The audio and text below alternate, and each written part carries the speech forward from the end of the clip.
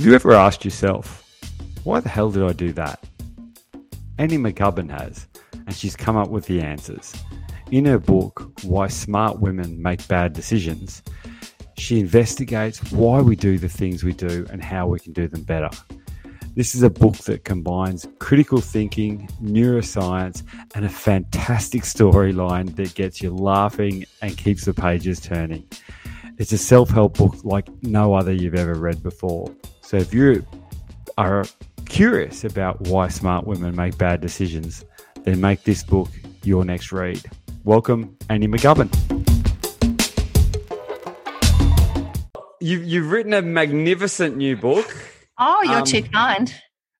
It's fantastic. It's called Why Smart Women Make Bad Decisions. And I have to come clean with a bit of a confession.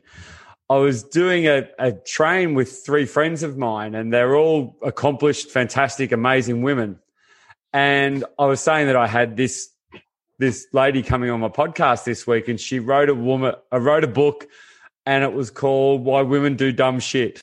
And I got in so much trouble because I misquoted the title of your book. Shit. And that could have women gone do better not for me. do dumb shit. Smart women make bad decisions. Is that right? Yeah. Well, yeah, I guess it's all just in the terminology, isn't it? Bad decisions, dumb shit. It's sort of in the same bucket. So tell me what inspired you to write why smart women make bad decisions? Tell me all about it. So, number of reasons. One is that I have a lot of very, very smart friends, and I'm of a certain age now, and I have watched them sort of careen into some fairly disastrous relationships over their lives, and make some pretty bad decisions. Secondly, I do a lot of training. So I do the leadership program for Chief Executive Women with my partner, David. Okay. So among other, I do a lot of leadership training. And so I've seen thousands of women and I've heard thousands of stories, and the repetition of the mistakes that they make and why they make them sort of started lodging in my brain. And I thought, how can we address this? How can we address this so that we can sort of collate all the mistakes and go, this is a very common mistake that we make. Why do we make it? And how can we ameliorate it? So I guess it's sort of that. Plus, I'm an actor by trade. So as an actor, I'm used to digging around inside characters and sort of looking for those unconscious motivations, because that's what you do as an actor. So all those things came together. Right. And I thought, I know what I'll do. I'll write a book that's got a narrative basis to it and see how that goes. And let's address these cognitive flaws that drive these decisions. It's amazing how you've managed to do that, because what she's done when you read this book, and we were talking before we got online that this is the worst thing about this book is the name, because it's something that blokes would benefit from so much as well. It's blokes make the same stupid decisions. Yeah, they do. Any bloke wants to go out and read this, you might actually understand why your significant other does the stuff she does as well. But yeah, that's right. You've written it in a really unique way. I kind of described it as Bridget Jones's Diary meets Thinking Fast and Slow. Tell us how you came up with that, and first describe what it is and how you came up with that idea. So I was doing a program. It was Chief Executive Women in Sydney, and I was banging on to the group about magical thinking and about the way we sort of endow things that happen out in our lives with meaning, when actually I don't think there is any meaning, and how this confuses us. And this woman on the course, she put a hand up and she said that the week before she'd had to fly from Melbourne to Sydney. So first of all, she's in an office and the meetings run really, really late. So she's already late for the flight. And then she looks out the window and this massive storm has broke. So she runs downstairs and she jumps in an Uber, and then the traffic is absolutely shocking. The storm's getting worse and the Uber breaks down. So then she's stuck. So she jumps out of the Uber. She gets into a cab. It's now about 25 minutes to get to the gate. The traffic's shocking. The storm's getting worse. And she's starting to think to herself, something is telling me not to get on the plane. Something in the environment is telling me not to get on the plane. Okay. So she gets to the airport and she grabs her bags and she gets to the gate, And then they say the flight's cancelled, but you can get on the next one. And the storm is really, really bad. And she's standing there and she's thinking to herself, if I get on that plane, maybe I'm going against something. Maybe these incidents are telling me that this is a dangerous thing, and I actually shouldn't be doing it. Anyway, so she sort of gets herself together, gets on the plane, and then guess what happened? Nothing. Nothing happened. Nothing happened. Nothing happened. It was just a series of unrelated events, and it had nothing to do with her because she's not the center of the universe. And there was a storm, and there was a breakdown of an Uber, and all those things. But it actually didn't mean anything. Mm-hmm. And I thought about that, and I thought her narrative explained this notion of magical thinking much more than the technical explanation did. So I thought to myself, why don't I write a book that has a story behind it? And the story of a woman who encounters things through the course of her life. She has a terrible relationship with a narcissist, and that breaks down, but she wants him back. And then she does all this stuff around magical thinking, and she tries to do some sort of creative visualization and get him back. And then she has a performance review, and she goes away for a weekend, and she climbs out of a window, and she makes a series of terrible decisions. And we get to hear her internal monologue, which I think most women would relate to, the internal monologue that goes through our brains that sort of runs things, and it's pretty negative, and then ends up sort of helping us to make these bad decisions because our behavior is not optimum. So I wrote a story, and at the end of every chapter, I've got, this is what Kat was thinking, and these are the flaws, these are the biases that are causing her thinking to go in this direction, which is then affecting her behavior. So it's a narrative. It's like a novel, and it's comedic, because I thought, I've read a lot of books on, behavioral economics. I'm going to butt in there because an author can never tell everyone else how funny their book is. So I'm going to do it for you. It is fucking hilarious. I was cacking myself. She's come up with some. You've come up with some, Virgo vegan that's going around a party handing out nutty flavored parcels of kitchen sponge. Yeah. And it is absolutely hilarious. It is like, Thank you. I love Bridget Jones's Diary, and it's as funny as that. It's absolutely hilarious. The metaphors that you throw in there, and how the main character is so concerned about her 2.75 kilos of being overweight. Yeah. You just manage to get these metaphors and being able to just roll them out a little bit, and every time it just makes it that tiny little bit funnier. It almost reminded me of if Tim Minchin was a woman and wrote a book, he would write this book. Okay. My God, thank you. I love Tim Minchin. It felt a little bit like that idea that you can actually make a really humorous book that you're going to learn truckloads out of, particularly about things like biases and stuff like that, which I'd love to get a little bit more into that as far as the leadership work you do, because you really do link the two of them beautifully. And it is hilarious. It's a really, really funny book. So, well, I mean, I know most women I know are sort of spend most of their lives sort of chasing, to 2.75 kilos or 5 kilos or 7 kilos or something. Plus I have got a fairly anxious nature myself. So it is not difficult for me to dive into those. I have anxiety in different areas. So, for instance, Kat has anxiety about speaking up in a meeting. Mm-hmm.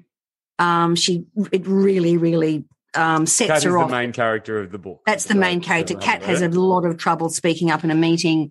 Kat has social anxiety. I don't have either of those things, but I have other anxieties. So I understand an anxious brain. And I understand the repetitious nature of an anxious brain and how it can absolutely cling on to ideas that are just not helpful. Yeah.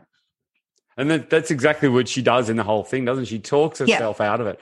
I actually have a little bit of an issue with how, as a society, we talk about anxiety. we almost What about it? What do you think? Well, we talk about anxiety if it's part of us rather than it's a feeling.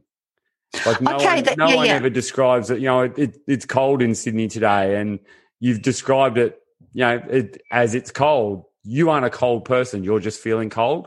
Yeah. And I think a lot of the time we dub anxiety as a personality trait when it's actually just something we're feeling. Yeah, that's so true. And I know that they say that if you can separate yourself from it, I'm feeling anxious this morning. I'm feeling some anxiety as opposed to I am anxious. That's absolutely right. It's amazing. It's almost that little bit of Viktor Frankl, putting a bit of a gap between absolutely your stimulus and your response. By saying I'm feeling anxious, that makes it a feeling rather than, you know, I am anxious. My name's Annie and I've got brown hair. Yeah, that's right.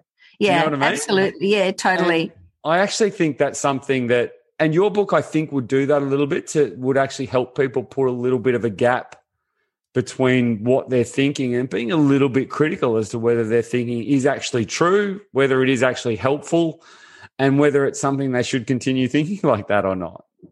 Absolutely. But it's so quick, isn't it? Our reactive time is so quick.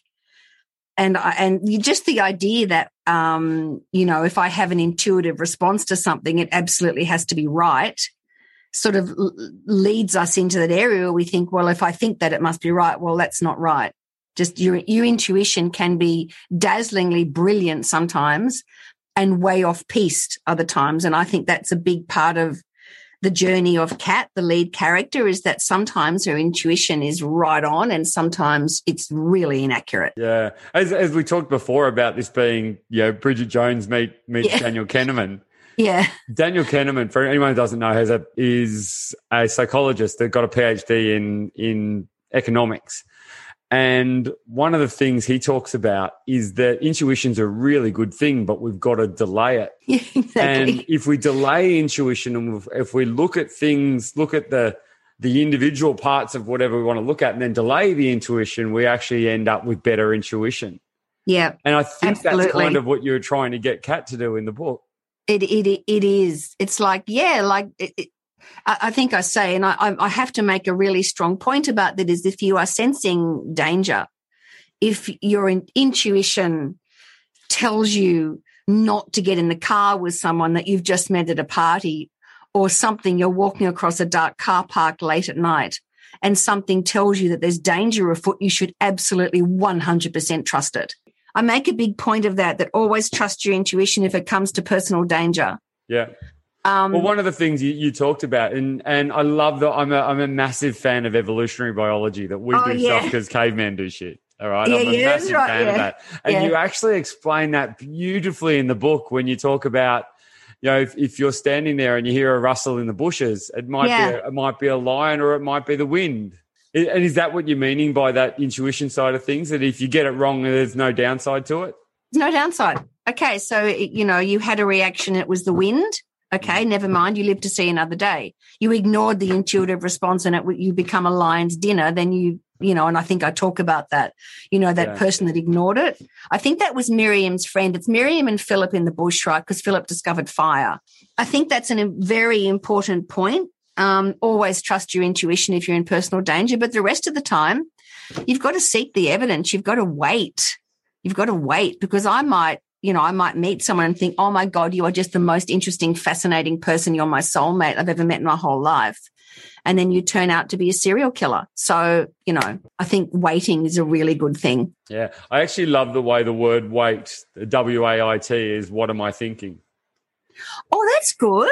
Yeah, which I had that same little reaction you just did there when I first read it. Where did you get that from? And you talk a fair bit about metacognition in the book as well. Can you describe your take on metacognition? So metacognition, just very, very simply, is thinking about your thinking. So rather than just accepting the thought that, you know, you think to yourself, okay, I'm actually good. I've had that thought. I'm now going to think about that thought before I do anything.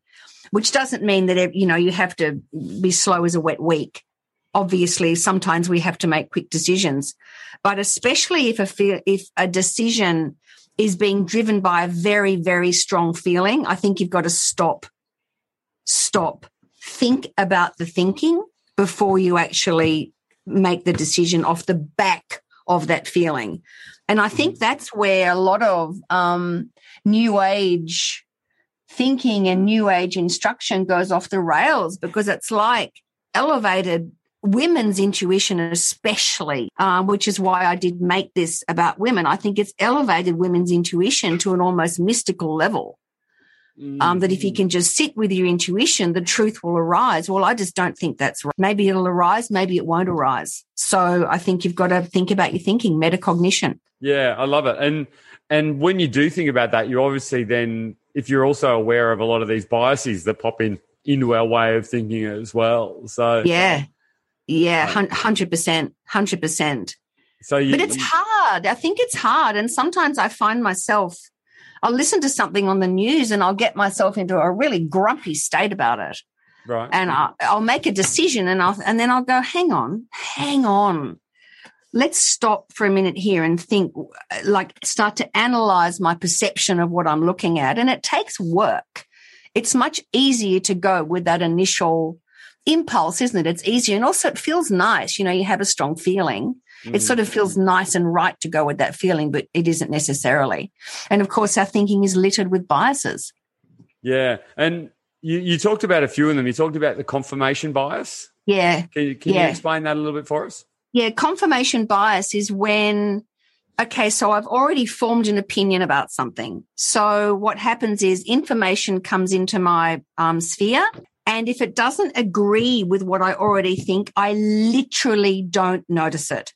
So let's just say I've made, and I think I cover this in the book because one of the characters is quite racist, Mrs. Hume at the beginning, and she makes all these assessments about her neighbours that Chinese people, you know, because she's of that generation, Chinese people are impassive and uncaring. Mm-hmm. And so what happens generally in the course of her life is if they do something that challenges that notion, she literally doesn't notice it because it doesn't fit the narrative. She only notices things that support the idea that Chinese people are impassive and not very emotional and caring. So confirmation bias, I think, is the big gun. I think it's probably the biggest cognitive bias, and we all do it all the time. We seek out information that confirms what we already think because it makes us feel better.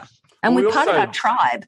And we know with things like our news feeds in our phones and our social media feeds and stuff, that they're all feeding into that, aren't they? They know what we 100%. Like and they're feeding us what we like. So they're actually, in effect, sort of fertilizing that confirmation bias. Yeah, well, I mean, the algorithm, they just keep, as you said, we just live in a bubble. And if you just look at the American election, like, wow, and he really... just with Make America Great Again, I mean, we know that it was an absolute nightmare, but I mean, the way that short bit of narrative just brought those people in, and then whatever, you know, and everybody that supported Trump, and then whatever happened that didn't agree with that, if it did get past their social media bubble, it just wasn't right because confirmation bias said he's the guy, he's going to make America great again. Yeah.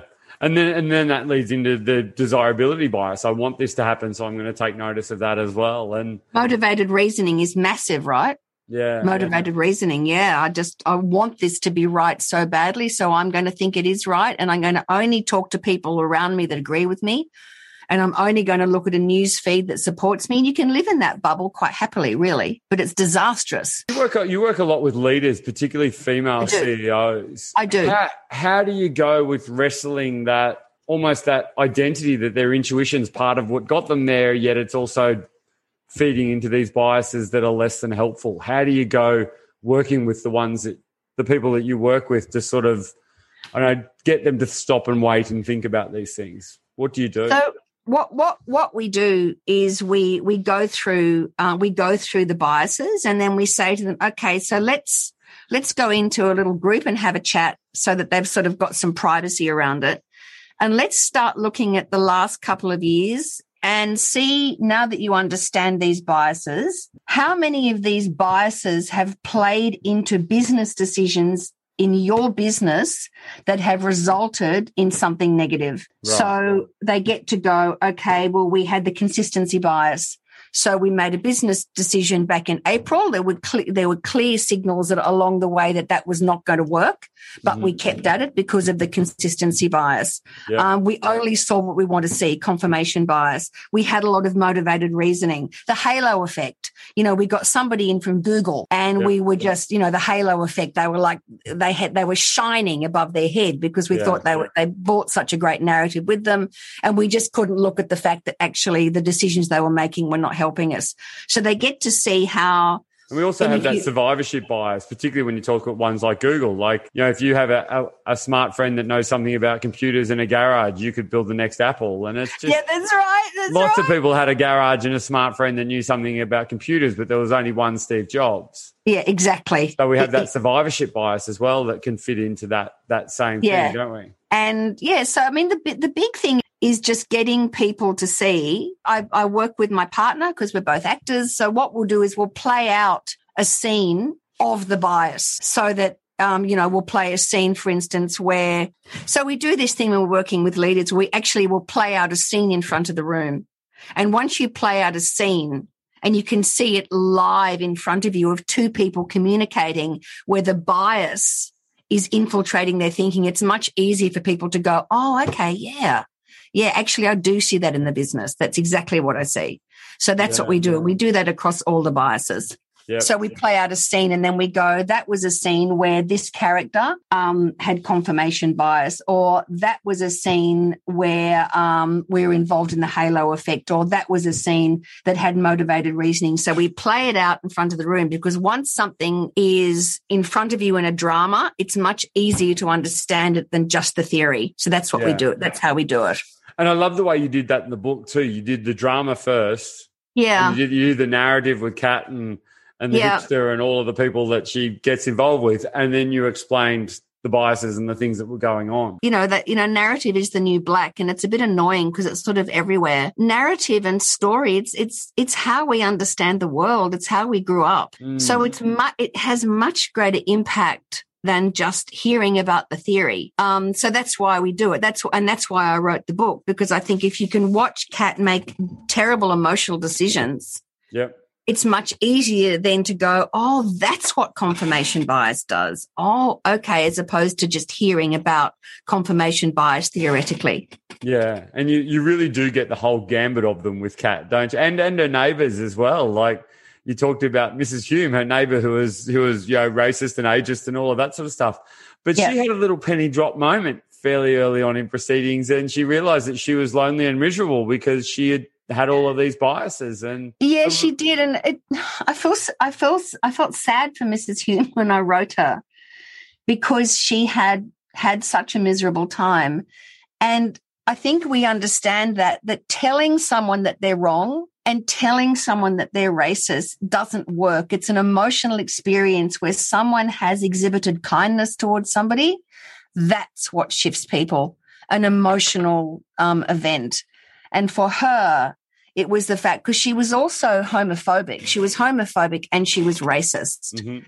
And she was ageist as well. She was very much against the young people. Yeah, she had the whole gamut. If there was a bias, she had it. She was kind of like a female elf off Home and Away. Yeah, she was. That's exactly right. And of course, she'd come downstairs to talk to Kat because she'd heard that there was a cat. Yes. And she was anti-cat in the units. And of course, then the character, not the cat, the animal, burst into tears when she sees her. And then Mrs. Hume has to stand there sort of with her arms around this emotional girl.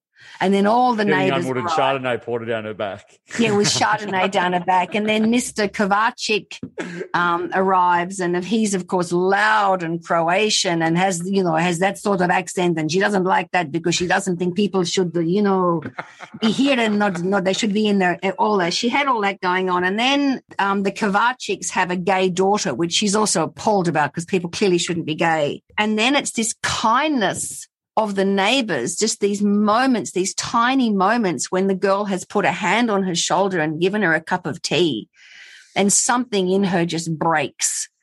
And she understands that there is a world of people that she could be talking to and communicating with, and it completely turns her around. I think that's a lesson. all generations in Australia need to understand. We've kind of lost that.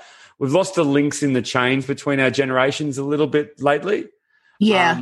I think we need to work out a way to get that back. There's a lot of Mrs. Humes out there that have this tough, gruff exterior that underneath it there's a soft nougaty centre, and none of us are ever getting to see that because 100%. We don't care. And of course, we find out at the end that, of course, that she was in an abusive marriage. So she's built up, this sort of carapace of hardness because she had to. Yeah. And it's the kindness that breaks through that because they don't judge her. So they're not judgmental. They are accepting, and they're a very loving flat, in all the flats, they're very loving. So and then she, of course, becomes the absolute leader of this disparate group of people in the flats. And really, she's the one that saves Kat, isn't she? I haven't read that bit yet. Oh, you don't know that bit? Shut up, Annie. Shut up.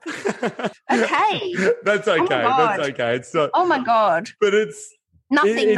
Forget I said that. Well, forget you said that. But it is a beautiful narrative about how people work. And the why smart women make bad decisions is it sums it up beautifully, but it sums it up for everyone. I was really worried about coming on this. You sort of think about things that you get concerned about. I was really worried about coming on this as a middle-aged, white bloke and sort of check your privilege and not sounding like a sexist arsehole or anything like that. But it's everything about her. I think a lot of blokes do the same thing. We just don't talk about it as much, don't you think? Yeah, I do. We have all of the problems Kat goes through. A few of them I'm like, you're probably being, I don't change clothes 5 times. I actually get dressed in the dark and don't even care what I'm wearing. So exactly, yeah. A little bit different. But you can see all of those things happening. And I think they go across ages, they go across genders, they go across races and sexual stereotypes and stuff. So all 100%. Of these things are just part of being human. So if you're a bloke listening to this, read this book because you're going to feel a bit weird sitting there with why women make bad decisions. But thank you, Luke. Put it inside like a boating magazine or something and just pretend that you're doing something intensely male, maybe. But it's an amazing book. I thoroughly enjoyed it. And I know anyone that reads this, you're going to learn a lot. And it's a page-turning narrative. It is literally Bridget Jones meets Thinking Fast and Slow. And congratulations, Annie, because I've thoroughly loved it. And it's a book you should be really proud of. It's fantastic. Oh, thank you. You're very, very kind. And I've really been enjoying your Stress Teflon. And they're very similar. They are. We're both probably preaching to the choir a little bit. Fortunately, Annie is 1,000 times better writer than I am. And her book is actually not. There was no laughing snot bubbles in my book anywhere, where there certainly were laughing snot bubbles in yours. It's a really, really entertaining read. So thank you. Congratulations, Annie. And thank you. You're very kind.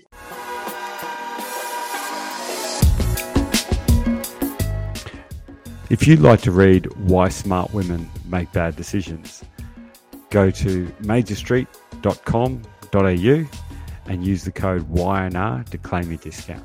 Thanks for listening to Your Next Read. I'm Luke Mathers, and we'll see you next month.